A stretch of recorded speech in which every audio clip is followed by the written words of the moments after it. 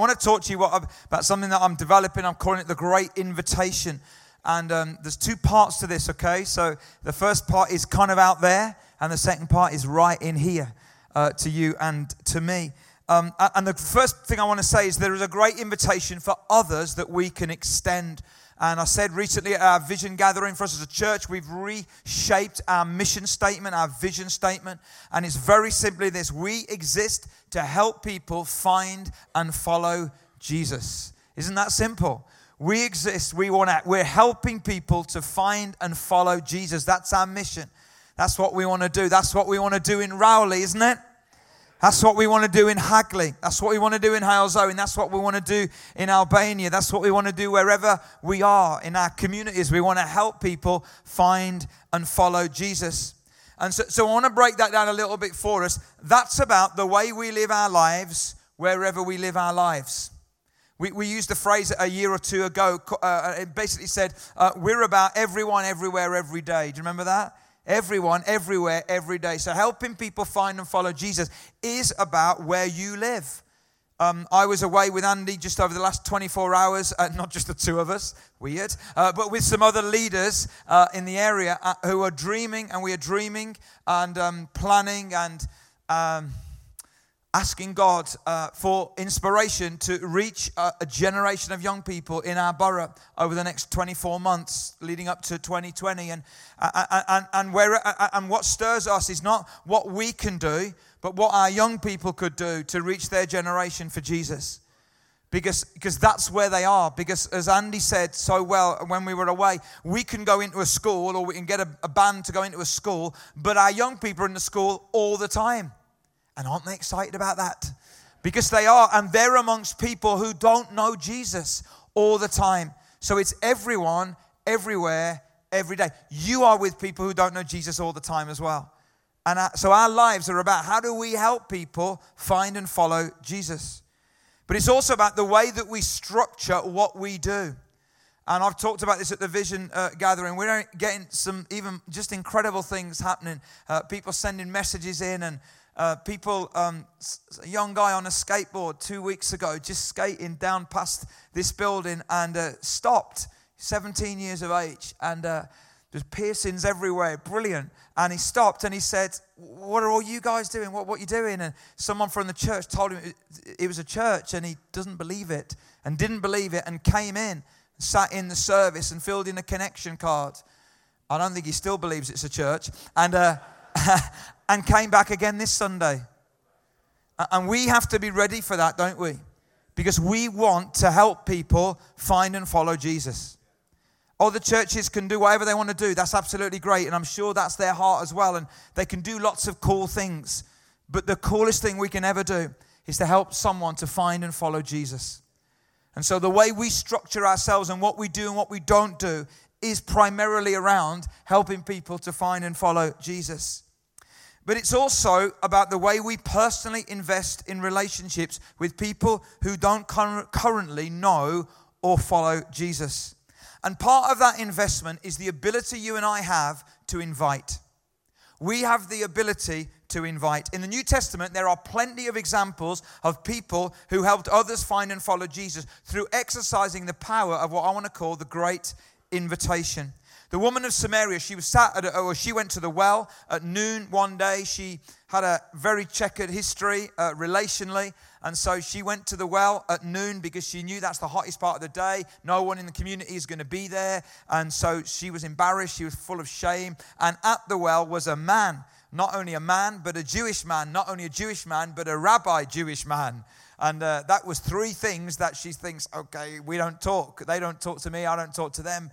But Jesus did talk to her. And they had this conversation about water and life and worship and truth and spirit and all of this. And at the end of it, she runs back and she says, come see a man who told me everything I've ever done. Could this be the Messiah? They came out of the town and made their way towards him. She didn't preach to them. She gave them an invitation. She said, I can't explain to you it all because I don't get it all myself, but you need to come and see a man because he's changed my life. We can all do that. We can all do that. We don't have to be able to articulate how he's done that or do the apologetic thing and talk about the dinosaurs and all of that kind of where all that fits. But we can say, come and see a man who's changed my life. And they came out of the town. The man who Jesus healed of leprosy. And Jesus told the man, don't tell anyone what I've done for you. And there was a reason why he did that. But the Bible says in Mark 1:45, instead, he went out and began to talk freely, spreading the news. As a result, Jesus could no longer enter a town openly, but stayed outside in lonely places. He was mobbed because this guy couldn't stop talking about what Jesus had done for him. And he invited other people to meet the person who changed his life. You have a story that you can share. It may not be as dramatic as the woman at the well. It may not be as dramatic as the man who was healed of leprosy. But it is dramatic because once you were lost and now you're found. Once you were dead and now you're alive. And you've got a story. If you're a follower of Jesus, you have a story. And you can invite. And one of the best opportunities we get in the year to invite people to check Jesus out is Christmas. It really, genuinely is. And I want to talk to you about something that I talked to you about last year, and I'm going to repeat it, okay, and add a few other things. And if you heard it, hear it again. Maybe you haven't heard it. Because you might be saying to yourself, maybe some of you have had other church experience as well, why does this church put so much effort and energy into Christmas? I've often asked myself that question as well. As I've been listening to Christmas songs in July, I asked myself the question this July when the sun was shining bright, why am I listening to these jolly Christmas songs? I've asked myself the question, why are our amazingly talented musicians are going to learn 14 brand new songs that they'll only ever play over that Christmas production weekend? Why are our hardworking techs and servant-hearted technicians that we've got, are they going to put in hundreds of extra hours? Literally hundreds of hours. Some of them are going to be sat here, volunteer time and staff time, and they're going to be programming lights for hundreds of hours so that we can do the very best production we can. Why do we do all of that? Why are so many people going to sign up to help with the car park? Why are so many of you going to sign up to help with the car park and on the welcome team and on the hosting team and on the refreshment team? Why are you going to do all that willingly and gladly? Why are you going to beg us to do that and say, Leon, what must we do to sign up for that? Why are we all going to do that? Why are we investing so much time, energy, and money into this one-off season? Why are we going to do all that when we all know that on the day it might snow? We do it because we're mad. No, we don't. We do it because this is the best opportunity to invite. It still is in our culture. Every time after the Christmas season's over and I sit with ministers of different kinds of churches and some that don't have all that we have, but they'll all say, Christmas, so many people came.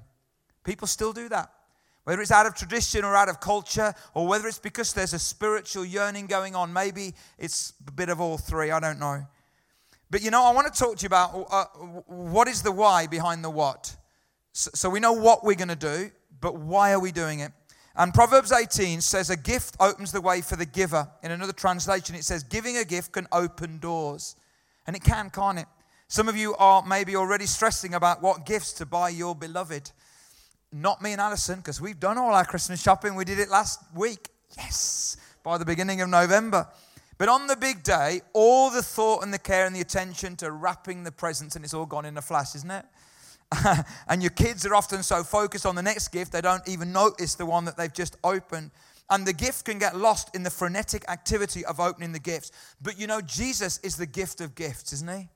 Jesus is the gift of gifts. And if a gift opens the way to the giver, what we're doing for our community is putting on something that we believe could open the way to the giver. Could be the greatest gift that people ever could receive.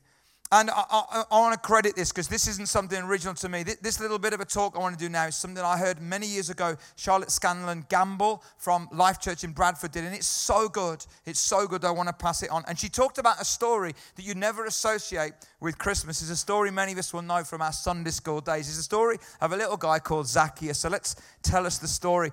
And then I'm just going to bring out a couple of things. And then we're going to pray tonight. So it says, a man was there by the name of Zacchaeus. He was a chief tax collector and was wealthy. So you could kind of say that he'd got everything, all right, because he got power and he got money and he got a position. But he wanted to see who Jesus was. And I still think, and I've just finished reading a fascinating book, okay? I won't go into it all now, but it's a fascinating book. And in the book, the guy says, and he's talking a lot about our culture and our world, he says, I think that people, and the phrase he uses, still have a mild crush on Jesus. It's like, the problem isn't Jesus. The problem people have is the packaging and the Bible and the big questions and what Christianity is about and what does it mean to follow him. The problem's never Jesus, I don't think, really. And this guy wanted to see who Jesus was. But because he was short, I don't know where shortly came from, because he was short, just noticed that there, proof checking there, he could not see over the crowd. So he ran ahead and climbed a sycamore fig tree to see him, since Jesus was coming that way. When Jesus reached the spot, and he always does, doesn't he? When Jesus reached the spot, he looked up and said to him, Zacchaeus, come down immediately. I must stay at your house today. So he came down at once and welcomed him gladly. All the people saw this and began to mutter, he's gone to be the guest of a sinner. He always will. And what's so amazing about this story, so is there another one? Oh, but Zacchaeus stood up and said to the Lord, look, Lord, here and now I give half of my possessions to the poor. And if I've cheated anybody out of anything, I'll pay back 4 times the amount. Jesus said to him, today salvation has come to this house. Because this man too is a son of Abraham. For the Son of Man came to seek and save the lost. It's about helping people find and follow Jesus. It's a great story. And here's the connection I want to say with Christmas. You see, Zacchaeus wanted to see who Jesus was. And I think people still do want to see who Jesus is. The problem is they can't see him. And for Zacchaeus, the reality was that there were 2 things stopping him seeing Jesus: his size and the crowd. He was too shortly, and the crowd was too big, and he just couldn't see Jesus. And the reality is, Christmas creates a bigger buzz for us than any other time of the year. It gives us an opportunity to help people get a better look at Jesus. That's why we do what we do. And this guy had 2 barriers, like I've said, his size and the size of the crowd. But it just happened that a tree was right where it needed to be. And it was the tree that enabled Zacchaeus to get a proper look at who Jesus was. And here's the thought. Christmas provides the buzz, we have to provide the tree. It's genius. Christmas provides the buzz, we have to provide the tree. We have to provide an opportunity where people can climb up something and get a different look and a different perspective at who Jesus is. And that's why we do what we do. We don't want to make it difficult for people turning to God. And what we want to do is to provide a great tree. And what's even more dynamic about this is Jesus stopped for this guy and said, come down. I want to come to your house. I want to give you a guarantee tonight. We are going to provide some great trees this Christmas time. So people get a chance to get a better look or a different look or a new look or a fresh look at Jesus Christ. For us, primarily, the Christmas fair on that Friday at the end of November is one of those trees. Obviously, the production on the 8th and the 9th is the biggest thing that we're going to do there. And we're going to look at Rowley as well on that Sunday morning, the 9th, and do something special there. And partnering with a local school so that lots of people in that community get a chance to climb up a tree and get a better look at Jesus. And then we have Christmas Eve as well.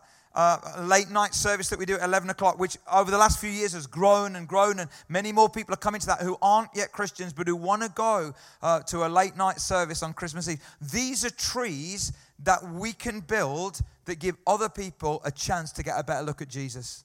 That's worth it, isn't it? That's worth the hours of learning the songs, the hours of programming the lights, you know, all of the time of getting everything ready and of welcoming people and putting out mince pies and being friendly, because we want to help people get a better look at who Jesus is. I'm going to guarantee you something. We'll provide great trees. We will also provide come down moments. Moments when we will invite people to take a fresh look at Jesus and enter into a relationship with him. Now, if they don't, that's their choice. Zacchaeus could have stayed up the tree. Jesus invited him down. He gave him a moment and an opportunity to come down. He could have stayed at the tree, but he said, hey, I'm going to give you a come down moment. We're going to give people a come down moment, an opportunity to say, I want to find out a little bit more about who this Jesus is. We'll provide the trees. We'll provide the come down moments. All of that's worthless if you and I don't invite. If you and I don't invite, it's a waste of time. Hallelujah. About 830 of you already have. Because that's how many tickets have gone. We are about 60% of a capacity gone for the Christmas production, which is unheard of for us at this time of the year. It's absolutely great. The 11:30 is gone. We don't have any tickets for 11:30. We've held some back for the Christmas fair.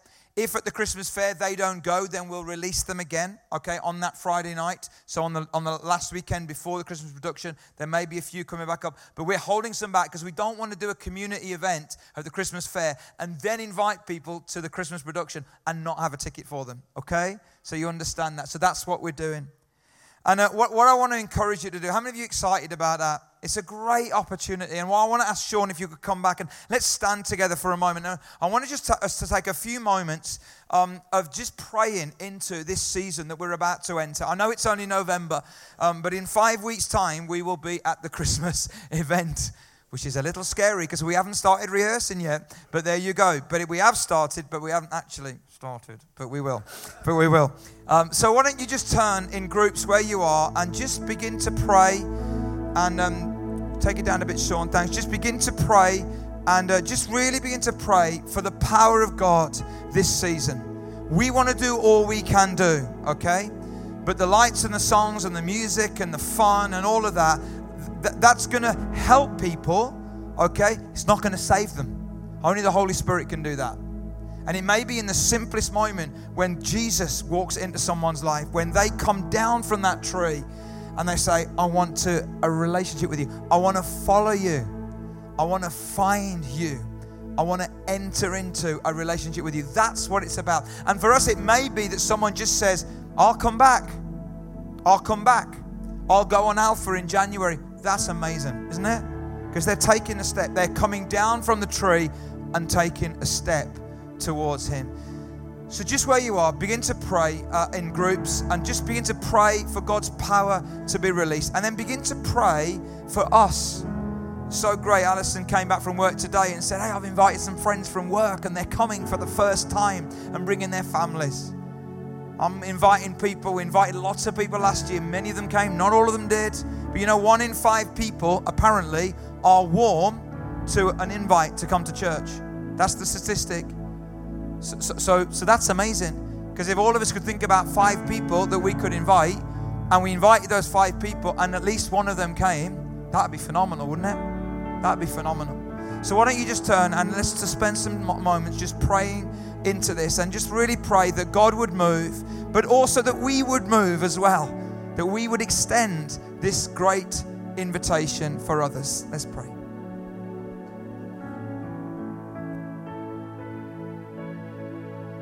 I want to just shift gear a little bit with this because the great invitation isn't just for others, it's also for you as well.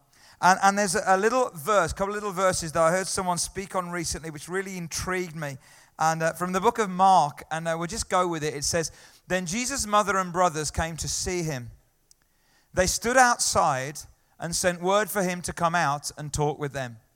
There was a crowd sitting around Jesus and someone said, your mother and your brothers are outside asking for you. And it was like the people that knew him, okay, and that had relationship with him found themselves outside asking for him to come to them. Whereas actually what Jesus always wants is for us to come inside to him. Often in the Bible, Jesus would say things like, come to me, follow me, walk with me, eat with me, rest with me, pray with me, be with me, come up the mountainside with me. Jesus was always inviting his followers into a relationship with him. And I think this is quite a sad story where these guys come and they find themselves outside and Jesus is in the house. And I just want to say, you know, it's great that we can be inspired to go and invite others to find and follow Jesus. But if we're not following him, there's something missing, isn't there? And maybe some of us find ourselves in a situation where actually we've stopped. We've stopped outside. We're outside the house inviting him to come to us when actually he's in the inside inviting us to come to him. Does it make sense? And maybe we found ourselves outside of that relationship with him. What keeps us outside when Jesus invites us inside? One of the things is familiarity. This stops us pursuing Jesus and expect him to come to us. It's not the first time that familiarity had taken a hold of Mary when it comes to Jesus. When Jesus was 12 and they went to Jerusalem, famous story in Luke's gospel, it says after the celebration was over, they started home to Nazareth, but Jesus stayed behind in Jerusalem. His parents didn't miss him at first because they assumed he was among the other travelers. But when he didn't show up that evening, they started looking for him among their relatives and friends. Is it possible that we think he's with us when we've lost him? Now, I don't mean theologically, like he's in by his spirit. I know that. I mean experientially. I mean, we assume because we're familiar, so we just go through the stuff. You know, sometimes I stop, and I'm being really honest with you, and I think, oh, God, am I just going through the motions and just saying words? Or are you really with me? Am I really experiencing a relationship with you? I had a little walk this morning on my own just before breakfast at this retreat at a beautiful village in Evesham, and just 10 or 15 minutes just loving God and saying, Jesus, you're so great. And then thinking, God, it's been a while since I felt that. Do you know what I mean? Because familiarity can breed not even contempt, but distance, can't it? And Jesus invites you guys, if you've found yourself locked outside or outside because of familiarity, Jesus invites you in. Jesus invites you in. Maybe it's weariness. And when I looked at what weariness means in the definition of weariness, it means extreme tiredness or fatigue. But this is interesting. Reluctance to see or experience any more of something. Isn't that interesting? Reluctance to see or experience any more of something. Could it be that we get weary even of experiencing God? Could we get weary maybe because of life, that actually that's caused us to be outside when he invites us inside? And Jesus says, come to me, all you who are weary and carry heavy burdens, and I will give you rest. Maybe for some of us, it's not weariness and it's not familiarity. Maybe it's disappointment. You know, one of my favorite disciples, probably my favorite disciple, is Peter. And that bit where you know, you saw the cross on that beautiful song that we sang, and when Peter denied Jesus 3 times and they crucified him and buried him, and he went back to fishing, and in John chapter 21, the resurrected Jesus appears to Peter again, and invites him to follow him. He says the same 2 words that he said to him right at the beginning. Follow me. Like 1,000, what is it in the song, Dan? 1,000 billion, whatever it is, failures disappear. That's what he said. He said, hey, I know you've stuffed up, but just follow me. I know you're disappointed, but just follow me. And he invites you again. If you're disappointed with life, Jesus invites you to follow him again. And it may be, finally, that sin is the thing that stopped us pursuing him. Sin is the thing that's kept us outside when he wants us inside. And I read these verses today. But when the teachers of religious law, who were Pharisees, saw him eating with tax collectors and other sinners, they asked his disciples, why does he eat? And this is from the New Living Translation. Why does he eat with such scum? When Jesus heard this, he told them, healthy people don't need a doctor. Sick people do. I've come to call not those who think they're righteous, but those who know that they're sinners. Those who know that they're in a mess. That's who I've called. So listen. If you have sinned, Jesus says, come to me. But so often what we do as Christians is that we say, I've messed up. I've got this thing that's happened, that thing that I've done. And so we stay outside because we don't think we're worthy to go inside where Jesus invites us. But Jesus says, come. So I want to invite the band back up. And just in our last half an hour together, I want to invite you. I think Jesus wants to invite you to come to him this evening. And it may be that for some of you, it is familiarity. You've just allowed yourselves to get so familiar with the things of God. Maybe for some of you, it's weariness. Maybe it's disappointment. Maybe it's sin. Maybe it's something else. But what it's done is it's caused you to kind of stop and almost like withdraw and be on the outside when Jesus invites you on the inside.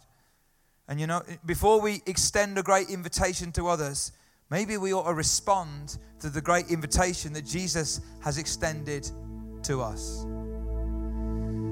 So, tonight what we're going to do is I want to invite you. If you want to respond to Him and you say, hey, it's been a long time since I've experienced God.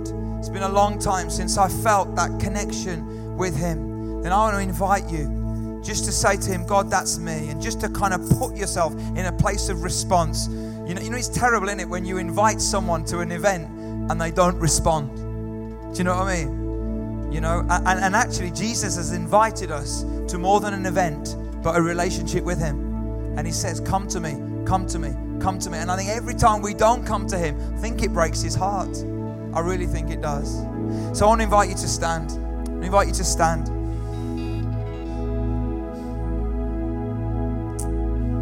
And I want to just say, if that's you tonight and you want to respond to Him, I want to invite you to come. And we don't do this very often now. You know, we're aware of people, new people. We're aware of time and all of that kind of stuff. But, you know, this often, you know, the space at the front of church has often been referred to as an altar. And it isn't an altar, but it can be. Because an altar is something where we just say, hey, I want to acknowledge a space and a place. And I want to acknowledge God, and I want to meet with God there at that altar. When I was growing up, I brought up in the Salvation Army, and we used to have a bench in front of the platform, and we called it the mercy seat. And what we would do is that we would go and kneel at the mercy seat, and that was our altar. That was our place of meeting with Jesus. And I gave my life there at the age of 15 and a half to God. And I've been back many times, and I said to God many years ago, every time God speaks to me, I'll respond. Even if I'm the one that's preaching or someone else is, I want to respond, because I always want to be somebody who responds to the invitation that God gives to meet with Him. So I want to pray, and then I want to invite you as we begin to sing this beautiful song that the guys introduced on Sunday. It says, I'll come to the altar. If that's you, I want to invite you to come and just to stand here, and we want to pray with you and for you. Maybe it's been a long while. Maybe you've allowed the kind of crowd to keep you out of the house, and maybe you've allowed familiarity or disappointment or weariness or sin to keep you away from that relationship with Him. And He invites you.